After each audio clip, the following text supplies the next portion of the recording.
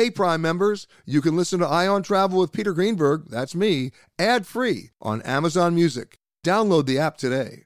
This spring, if you'd rather spend time enjoying your lawn instead of trying to keep it alive, there's good news. TruGreen is the easiest and most affordable way to get a beautiful lawn. All you have to do is water and mow, and they'll do the rest. Weed control, fertilization, aeration, and even some things you might not even think of. They'll do all of it, while you can do literally anything else. With TruGreen, you can have your lawn looking as good as a putting green. That's not hyperbole. TruGreen is the official lawn care treatment provider of the PGA Tour. TruGreen offers a satisfaction guarantee, and they have a verified best price promise, which guarantees you the lowest price with no compromise on quality. You do you. Let TruGreen do your lawn care. Visit TruGreen.com to get the best lawn at the best price with the best people guaranteed. This podcast is supported by FedEx. FedEx offers fast delivery, more visibility, simple returns, and weekend home delivery to 98% of the U.S. population on Saturday and 50% on Sunday. With FedEx, you get picture proof of delivery, ensuring you always know where your package is. Returns are simple with packageless and paperless returns. Plus, FedEx Ground is also faster to more locations than UPS Ground. See the FedEx service guide for delivery information. So, what are you waiting for? See what FedEx can do for your business. Absolutely, positively FedEx. This is the Ion Travel Podcast with CBS News travel editor Peter Greenberg.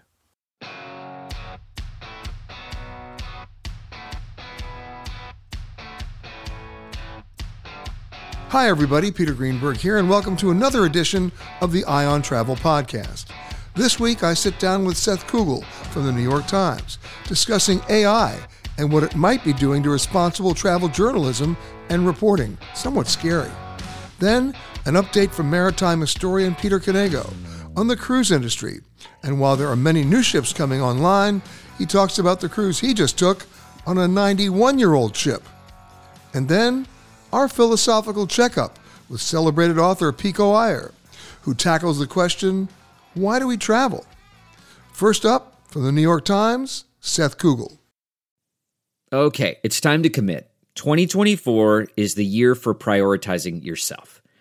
Begin your new smile journey with Byte, and you could start seeing results in just 2 to 3 weeks. Just order your at-home impression kit today for only $14.95 at Byte.com. Byte clear liners are doctor-directed and delivered to your door. Treatment costs thousands less than braces, plus they offer financing options, accept eligible insurance, and you could pay with your HSA, FSA. Get 80% off your impression kit when you use code WONDERY at Byte.com. That's BYTE.com. Start your confidence journey today with Byte. T-Mobile has invested billions to light up America's largest 5G network, from big cities to small towns, including right here in yours.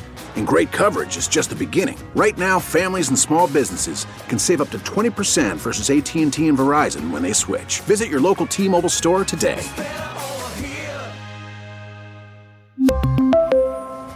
Plan savings with 3 lines of T-Mobile Essentials versus comparable available plans. Plan features and taxes and fees may vary. He's the great columnist for the New York Times, Seth Kugel, and I've got a couple of questions I desperately need to ask him today. So, Seth, where are you? I am near the mouth of the Amazon in the city known as Belen, and I'm awaiting some fried shrimp as we're speaking. Okay, now you've made me feel jealous, but now let me explain to my listeners why I'm calling you right now. And that's because you just had a very impressive and at the same time disturbing story in the New York Times. And of course, the headline says it all. New frontier in travel scams, guidebooks generated by AI. And here we are in the world of AI. Here we are in the world of ChatGPT. And while you're ordering your shrimp, I got to ask you, how bad is this? Well, I mean, I think this is an example of kind of the worst that AI can produce. I think probably a lot of great things that AI can do. It's just someone wanting to profit, producing guidebooks on the most popular destinations that Americans love to go to, Paris, Rome, Greece, and telling telling ChatGPT, give me a guidebook. Make 100 pages, make this first chapter on this, and the second chapter on hotels, and the third chapter on attractions. Doing a very minimal amount of editing, maybe no editing, and putting it out on Amazon on Kindle Direct. So you can just sort of send in, I don't know the whole process, but you can send in a PDF and they'll sell it as a Kindle, and they'll even print it out when people order it. And so we realized this was happening. We ordered a couple print editions, and we downloaded a whole bunch of ebooks, and we analyzed them for whether they were AI, and they all were definitely AI. And they're being sold. But the thing is, how could they be sold? Why would anyone buy them? Well, they have a professional-looking cover. More or less professional. If you're just going through quickly, you might not notice maybe a grammatical error in the cover or something like that. And they are loaded down with fake reviews. So if you didn't have fake reviews, no one would ever buy them. You know, the big names, Fodor's, Frommer's, Lonely Planet would all come to the top with their good reviews. But they flood these things, fake reviews, so they rise up and are first or second or third or eighth in the search results. So people do buy them. People who aren't really paying much attention. Well, let me ask you this, because in the story that you wrote, you went out and found a book called Paris Travel Guide 2023, and, sounds harmless enough. It even has an author named Stuart Hartley. Does Stuart Hartley exist? No. Stuart Hartley does not exist. We went to great lengths to find these people whose names are on the book. They're generally kind of generic names. Sometimes they actually have invented a story about them. So there's a bio. We had one whose bio is almost exactly like Rick Steves' bio. And then we find the same picture. Either the picture was generated by AI, the author photo, or it was a picture that was used like around the internet to illustrate people in, it was like a stock photo, basically. So, no, those people do not exist. We weren't able to find out like where these things are made. Are they being made in the United States? Are they being made in India? I mean, who knows? Because Amazon would not give us any information on who was publishing them. But Amazon, it should be said, did take a lot of these books down after the article came out. I don't know if it continues to be an issue. I think it almost certainly does. But it's just basically the advice is look inside the book on Amazon if you're going to buy something on Amazon, or go to a bookstore, because you'll never find these in bookstores. Well, it's interesting. One of our good friends is Rick Steves, who I know you know, who is one of the king guidebook writers and tours all over the world. But there's a book out there supposedly written by Mike Steves. Any relation? Yeah, no relation. Although, as I said, his bio is very, very similar down to the same hometown. They definitely don't look alike. And Mike Steves has an earring which is sort of half distorted and clearly not even really attached to his ear, and that's because artificial intelligence made the photo. It says Mike Steves has been, traveling for 20 years. It says he's written for tons of major magazines, except when you look in those magazines, there's nothing by him. Then the reviews on his books might even be from those magazines. Those magazines have never written about these books. It's totally fake, and it's very low quality. And I just stress again, none of this would be possible without fake reviews. Let's go beyond the fake reviews to the actual selling platform, in this case, Amazon. After all this, what does Amazon say about this? Do they have any reaction? Amazon does have a lot of things in place to sort through fake reviews, take fake reviews down, but those act pretty slowly and somewhat randomly. Amazon, if you're publishing on Kindle through Amazon's self-publishing platform, they're not checking every single book before they put it out, obviously. So they're dependent on these sort of automated algorithmic systems to check, and then on complaints from readers. Some of these books do get taken down. Some of these fake reviews do get taken down. But there's no sort of systematic way to prevent them from coming out before they ever go in. They have to sort of be caught retroactively. At least that was the case when they spoke to And of course, they say, we're doing the best we can. We've taken down hundreds of millions of reviews, and I believe that is true. We actually saw reviews that came before Amazon even knew we were doing the story. We would see reviews come off of the books that we were looking at. So there's obviously some system of getting reviews down. The problem is those fake reviews that got taken down would be replaced by other fake reviews put up shortly thereafter. Some of the books got taken down, I think, probably when readers complained. If enough people say, I want my money back, obviously that must trigger something going on. So Amazon is clearly conscious of this. They're clearly doing something. What we found is that what they're doing is not enough. Well, I'm reminded of a book that I saw back in the late 70s, which was not, of course, it was way before AI, but it was clearly a fake book that was being sold in bookstores on Cambodia, a travel guide to Cambodia in the middle of the Pol Pot regime. And I remember opening up the book, and there was an entire chapter on tipping in Cambodia. I mean, the point, really? It was no man's land. People were going to get killed. People were being killed left and right. We all know about the horrors of that regime in Cambodia. It's otherwise known as the killing fields. And here was this book being sold in reputable bookstores, a brand new guide to Cambodia, which was totally fake. What about the one you researched on Moscow? Yeah, Moscow, Ukraine. We found a couple of books on Ukraine. And, they were written as if they were written a couple years ago. And actually, as we know, ChatGPT is delayed in eating all this information and being able to spit it all out again. So, Ukraine is a perfect example of that. I would just say that fake stuff has always existed. What AI is doing is making it virtually costless to produce this content. You used to, I think, have to hire someone somewhere to research on the internet and then write a fake guidebook, because those fake guidebooks have existed for a long time, as you just said. Now you could do it yourself, and I think it probably takes a few hours. But you know what, Seth? You said it doesn't cost anything, but it does cost if the information is wrong, misleading, or downright inaccurate, and that's what we're seeing.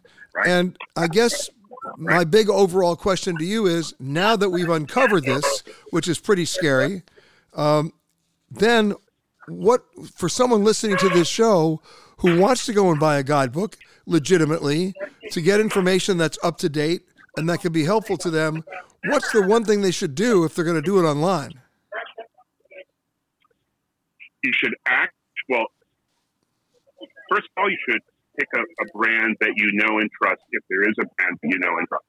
If you're new to guidebooks, then you need to actually read the reviews. Don't look that has 5.0 average stars. Go into the reviews and read them and see if those sound like real people who really read a book. The other thing you do is you read inside the book. Click on that inside the book on Amazon, read a few pages. You'll know immediately whether it's real or fake. And then, of course, if it's got an author listed outside of Amazon, go Google the author and cross-reference it to see if the person even exists. Absolutely. And if you can't find much of anything on the person, obviously they're a fake. But really, if you depend on the brands we all know, you'll be fine. Don't get tempted by cheaper prices. That's not to say there aren't great guidebooks by lesser known people. Right. So I don't want to encourage you just to use the big brands, but just be sure. I'd say actually reading the reviews is the way to do it. If this person who's reviewing the book sounds like the kind of traveler you are, they seem like they've really read it. Oh, and by the way, make sure the review didn't come out 2 days after the book came out, because as was pointed out to me by Pauline Fromer, who runs the Fromers, to review a guidebook, you need to go on the trip first, then come home and say how well it did. My thanks to Seth. More people are cruising than ever before, and there are now more ships coming online than ever before. Maritime historian Peter Canego has all the details on what you need to know, but even more important, he's got the perspective. The comfort of your favorite seat is now your comfy car selling command center, thanks to Carvana. It doesn't get any better than this. Your favorite seat's the best spot in the house. Make it even better by entering your license plate or VIN and getting a real offer in minutes. There really is no place like home. And speaking of home, Carvana will pick up your car from yours after you finalize your offer. Visit Carvana.com or download the app and sell your car from your comfy place. Delve into the shadows of the mind with Sleeping Dogs, a gripping murder mystery starring Academy Award winner Russell Crowe. Now available on digital. Crowe portrays an ex-homicide detective unraveling a brutal murder he can't recall. Uncovering secrets from his past, he learns a chilling truth. It's best to let sleeping dogs lie. Visit sleepingdogsmovie.com/Wondery to watch Sleeping Dogs, now on digital. That's sleepingdogsmovie.com/Wondery. Peter Konego. Welcome back, Peter. Hey, Peter. Thank you so much. Great to be here with you. So here we are on the Explorer 1, brand new ship from MSC. They're trying to redefine, I suppose, luxury cruising, not just in terms of the ship itself, but where it's going, and then how long it stays in each destination. And they're looking at luxury from, not just butlers, but from shopping experiences on board, on-shore experiences that go beyond just being shoved into a tour bus. What's your take on not only just this ship, but how things may be changing in the cruise industry? Well, I think now that the industry's back and, getting itself sorted out, people are figuring out what tiers of cruising they're most interested in. And I think the long-term cruiser that's been out there doing the usual Caribbean, Mediterranean, Alaska is looking for something different, a better experience, not necessarily being on a ship with 5,000 people, getting into more intimate dining situations, having more choices, healthier food. And as far as the ports are concerned, visiting places that aren't as familiar and maybe spending more time than just the regular 4 to 5 hour port visit, doing overnights, getting more into the cultural aspects of where they're going. The travel itself to the ships is getting more unbearable, even when you're, in a good situation as far as flying is concerned. You're absolutely right. So I think people want to make the most of it once they finally get there and have a wonderful experience. Maybe that should be the branding of cruise lines. You'll have a great time once you finally get here. Exactly. Getting there is not half the fun anymore, take off on the old Cunard adage, because it's terrible. The airports are just unbearable, and even when you're flying in a better category than just regular coach, it's a lot to endure. It is, and yet we keep going, don't we? In fact, we do. In the last couple of months, you've done 6 cruises. Yeah, I have. I've been making up for lost time because I had to take off the early part of the year. My mom wasn't well, and I was taking care of her.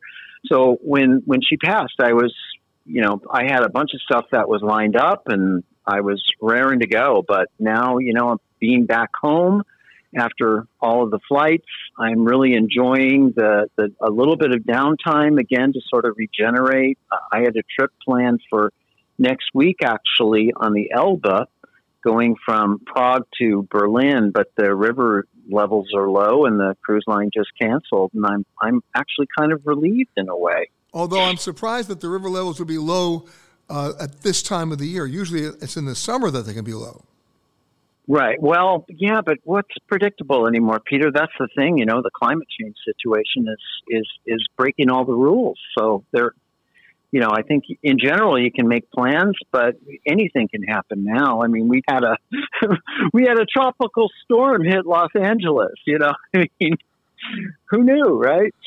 Yep, so, and luckily we survived. But moving right along on those 6 trips that you took, what were your impressions of those ships, and what are they doing differently these days? Well, it was a wide variety. The first of the trips was on the Vista, the new Oceania ship, and she's stunning. She's not radically different from the Marina and Riviera, but she's a little bigger with a slightly lower passenger capacity, and gorgeous decor, great food. I mean, Oceania, of course, is top notch. Not luxury, but everything I like in a cruise. A moderate sized ship, intense on port, short excursion experiences, and the best food afloat. So that was fantastic. And then I jumped from her onto the World Traveler, which was the second ship in the Atlas Ocean Voyages fleet, 9,000 tons, built for expeditions. And again, incredible food and service, beautiful decor. Can't recommend them enough. I don't think they're getting quite as much attention as they deserve on the market. The food and service was top notch. Then I came home, and then I jumped on the Diana, a 1931 built ship that sails the Göta Canal in Sweden. And I did a 6-nighter on her from Stockholm to Göteborg. Well, hold on a second. Yeah. A 91-year-old ship? 91, and she's the newest ship in the fleet.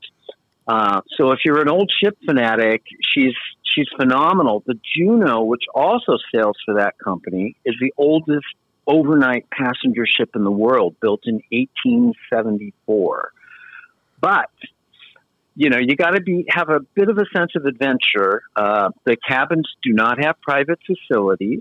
They're tiny. They're like train compartments. But the experience is phenomenal. And you're seeing, the heart of Sweden, which is not something I ever imagined I would be doing anytime soon. And it's spectacular. So if you're adventurous and you don't need to be pampered in great luxury, I can't recommend, Göta Canal enough. You talked about the Diana, which is a 91-year-old ship. You and I, the last time we were at sea together, we were on board another old ship, the Astoria, which some people will now know better as the historic Stockholm. And then, of course, COVID came. It stopped sailing. The other ships in its fleet were either sold or basically, scrapped. But I've done some checking, Peter. The Astoria is still there. She is there, Peter. She's still sitting in Rotterdam. There were rumors a few months ago that she was sold for scrap, and the owner who purchased her, I don't think he really knows what to do with her, but he's been trying very hard to not sell her for scrap. But unfortunately, there has been virtually, from what I understand, no maintenance. So I don't know what, the outcome is going to be. It doesn't sound good, but then that ship has gone through so many, she's not going to survive this, she's not going to survive that, and she still manages to continue, being there. So we'll see what happens, but as of now, she still exists, and she's sitting in Rotterdam. I mean, this is a ship that's had about 9 different owners, 11 different names. At one point, it was sailing for the East Germans, the Italians, and of course, the original Swedish line as the Stockholm. And back in 1956, it was the Stockholm that rammed into the Italian liner and the pride of the Italian fleet, the legendary Andrea Doria, and it sank it. And Stockholm is still around, otherwise known as the Astoria. And we did a wonderful piece on the history of that ship that you were in that piece as well for PBS on the Travel Detective. And we should post it again because, for those of us who have any sense of history, that ship is floating history. But now let me shift gears and come back to where we are right now in the Explorer, which is sort of making history because it's not a ship that's going to carry thousands of passengers, and yet it's all luxury. They are fine-tuning their ports of call. They're not just going to Nassau; they're going to Greenland. They're picking places, as you said earlier, Peter, that passengers either want to go to or have dreamed of going to, but have never done it. Yeah. And how are you feeling, Peter, about the level of service, the ship itself, the food? Is it meeting your expectations, or are there growing pains? Or well, there's always going to be growing. There are always going to be growing pains. But I'll tell you this: you mentioned food. I know you're a big foodie. I went to the galley. This is one huge high-tech galley. They have every bell and whistle. They've got chefs in from all over the world, and they have realized what you just said earlier. You've got to do a great job on the food, and they are. Yeah. They're being very creative about it too. People take food for granted on cruise ships. You're in the middle of the Antarctic and they're serving strawberries. How did that happen? It's not as if they can stop and go to the store in the middle of the ocean. So the amount of planning that goes into it.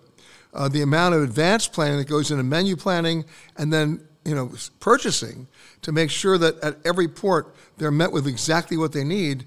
I mean, they've got it down to a science, and it's not easy to do. Yeah, no, that's excellent. Yeah, I'm looking forward to their growth, and I think the more lines we have like this offering an alternative to the mega ships, the better. And hopefully people will get to exploring the smaller ships like this that don't necessarily have an amusement park's worth of distractions, but they offer what it's all about to me, which is being at sea and having a nice level of food and service. By the way, for many of my listeners who are living in the San Diego area, Peter, who is the ultimate artifact collector, I don't know how you've not run out of room yet. I mean, I think you still have the bar from the Love Boat in your garage, or something similar to that. But at the San Diego Maritime Museum, they're now having an exhibit featuring many of Peter's items, a wonderful exhibit called Steam and Splendor, which is, how long is that going to last? It's going to be there through June at least of 2024, but there's an option to extend it if there's interest. And we're also talking about what we might do after this particular exhibit, because I've got so much stuff. But this is a beautiful thing that they've done. They've taken a lot of ephemera from their archives and sort of constructed a timeline of how cruising came out of crossing, basically. And so they've got a cross-section of Atlantic and Pacific liners, and then they get into the more modern stuff where my things are on display. So there's doors from various ships and the statue from the Love Boat and a huge ceramic panel from the Holiday Carnival ship. So it's really interesting if you love cruising and cruise ships and want to see a whole timeline, everything from sailing ships up to now. It's a great exhibit. My thanks to Peter. Pico Iyer is not just a writer. I can always depend on him to find the proper and deeper meaning in the world, especially when it comes to travel. And he's been grappling with the where and why of travel in this post-pandemic world. But he may have figured out a few answers. Our good friend Pico Iyer, who I'm reaching, I believe, right now in Japan. Pico, welcome. Oh, it's such a delight to talk to you, Peter. So, it's an understatement to say we live in a world of disruption these days. I think it's part of the game. I think we wake up in the morning to find out not whether we've been disrupted, but in what way we've been disrupted. So I guess from a travel perspective, you reflect on this all the time in terms of your own personal journeys. But what do you think changed this year? I suppose people traveling like there's no tomorrow.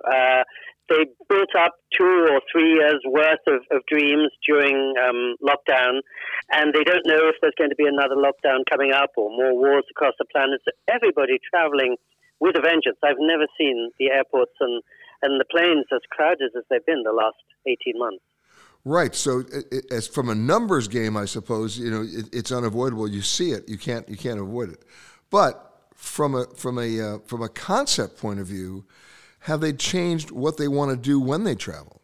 Well, I think over the last few years, people travel more and more in search of food, because that's the one thing you can't get online. You and I could travel across Antarctica right now on our phones, and we could hear the festivals of Cuba without leaving the room. But tasting sushi or Japanese pancakes, you have to come to that little store on the back streets of Hiroshima. So I feel that the motivation that sends people around the world or across the country has changed a lot in the last few years. And of things like Google Translate, I've noticed in Japan, suddenly Japan is flooded with visitors from the US and Europe who never used to come here. And it's partly because, as you know, it's not a very English-friendly country, but it doesn't matter, because as long as you've got Google Translate, you can read every menu in a strange script. Well, as long as you have food, it's the common denominator, I guess. But I go back, and I know this is so stereotypical, but I'm gonna launch it anyway. Not long ago, someone might suggest that a definition of most American travelers are people who will go overseas, if they do go overseas at all, in search of a McDonald's cheeseburger to rise to their comfort level. Yeah, and so my sense is that has changed because pad thai and chicken vindaloo and sushi has come to every little small town in the United States.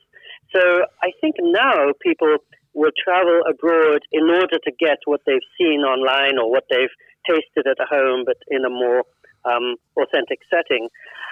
I know that when I travel, I want to consume the whole culture. If I'm in Paris, I don't want to spend 3 hours in a restaurant. I want to spend 3 hours walking the streets, taking everything in. But, I'm probably sort of an old fogey, and I know that younger people are much more driven by eating and shopping and experiences too. I think places like institutions like Airbnb have changed the way people think of travel, probably, in terms of interacting with the local populace and even living as if you were somebody from Japan or France or Turkey. You realize, of course, Pico, that by saying the words old fogey, that automatically makes you an old fogey. I know. I'd like to pretend it's otherwise, but I can feel that I travel in a different way from most of the people these days, which is fine. Travel has to keep evolving just as everybody else does. Everything else does. And I must say, people ask me how travel has changed in the 45 years I've been doing it. And I think that fundamental encounter between one individual and the unknown hasn't changed. For all the GPSs and the smartphones and the WhatsApps in the world, I think the heart of the travel experience is just the way it always has been. The logistics sometimes harder now, and the flight's more expensive. But we'll never run out of things we don't understand, and I think that's the beauty of travel that will keep you and me and everybody else on the road forever, I hope.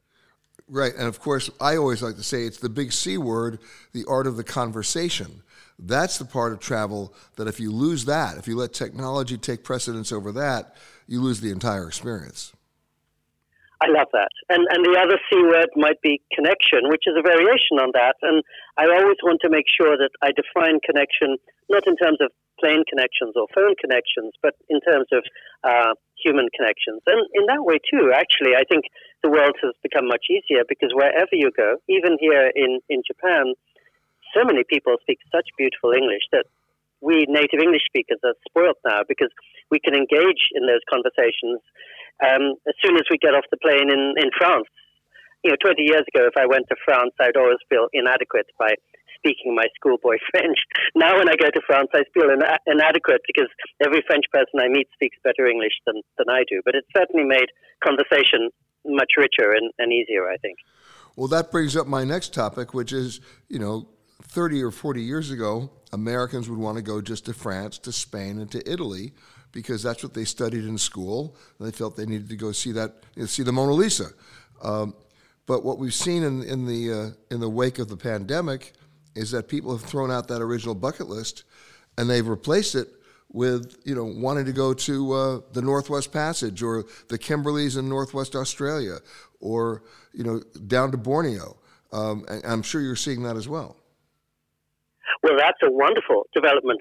I speak as somebody who went to see the Mona Lisa about 18 months ago, and all I saw were selfie sticks and about 100 people standing between me and the painting. So there's a real advantage in trying to get off the beaten path. I think it was just before the pandemic, I went to Antarctica, and I'm not very sensitive to nature, so I wasn't very excited before going there, and it was beyond anything I've ever seen or anything I've ever imagined, even in Mongolia or Patagonia or Tibet or other remote places. So I would love to go to the Northwest Passage, and I think the more people are going, as long as it's manageable numbers, the better, because we have to travel to be stretched. And if we're traveling really just to do the things where we think we're supposed to do, we're not leaving home much at all often.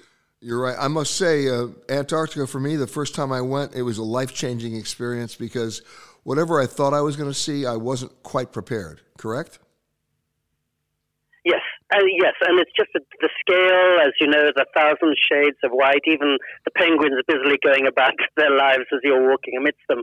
Yeah, nothing had prepared me for that, and I can't imagine there are many other places on any of the other continents that would offer anything resembling that. And I'm very touched that when we do go to Antarctica, people take such measures about trying to protect the environment and ensuring that tourists are not trampling upon that very fragile place. And I think, two of the great changes in travel that I've witnessed in my lifetime are, first, the travel's acquired a conscience. People are traveling more and more to give something as well as to get something, and traveling with much more environmental consciousness than they used to have, which is only a good thing. And also, I think travel's got so much more democratic. So as I talk to you sitting here in Japan, I'd say 20 years ago, most of the foreign visitors would come from Europe and the US. Now, such a large percentage come from India, Thailand, Mexico, Brazil, of course, China too, but people who didn't have the means or didn't have the freedom to travel 25 years ago. So I'm delighted that travel is sort of available to the whole world now in a way it never was before. Of course, topic A before the pandemic was over-tourism. We all thought that would be handled when we came out of the pandemic. It hasn't been. We're still seeing crazy crowds in Barcelona and Venice and Santorini, and I could go on. And these countries have not really done a good job in managing those numbers. Exactly, and you're talking perfectly to somebody sitting near Kyoto, which saw 89 million visitors in 2019. They say that Kyoto is the most visited city in the world outside of Mecca, and the government is really trying to boost the numbers. And I think a lot of my neighbors were pretty grateful for the revenue and for the contact with international visitors. But as you say, many of the streets last month were completely impassable. You couldn't walk across a bridge in central Kyoto. So thronged was it. And so more and more of my friends here have been saying that Japan, and no doubt those other countries that you were mentioning, should impose a tax somehow to curtail tourism. But so many countries, I think now, and you know a lot more than I do about this, depend on tourism for their revenue. I don't know if they're ever going to want to contain those numbers. Exactly. What we're dealing with is a double-edged sword. My thanks to Pico, to Seth Kugel, and to Peter Konego. And my thanks to you for listening to this Eye on Travel podcast. For more conversations with the world's leaders in travel, as well as answers to your travel questions, be sure to rate and review this podcast wherever you happen to listen to podcasts. And for all the breaking travel news, you know what to do. Just log on to petergreenberg.com. The Eye on Travel podcast is produced by Amanda Morris and Anthony Protis-Chung. For more content from Peter Greenberg and the Eye on Travel team, visit petergreenberg.com. Eye on Travel is a production of CBS News Radio. If you like Eye on Travel with Peter Greenberg, you can listen early and ad-free right now by joining Wondery Plus in the Wondery app or on Apple Podcasts.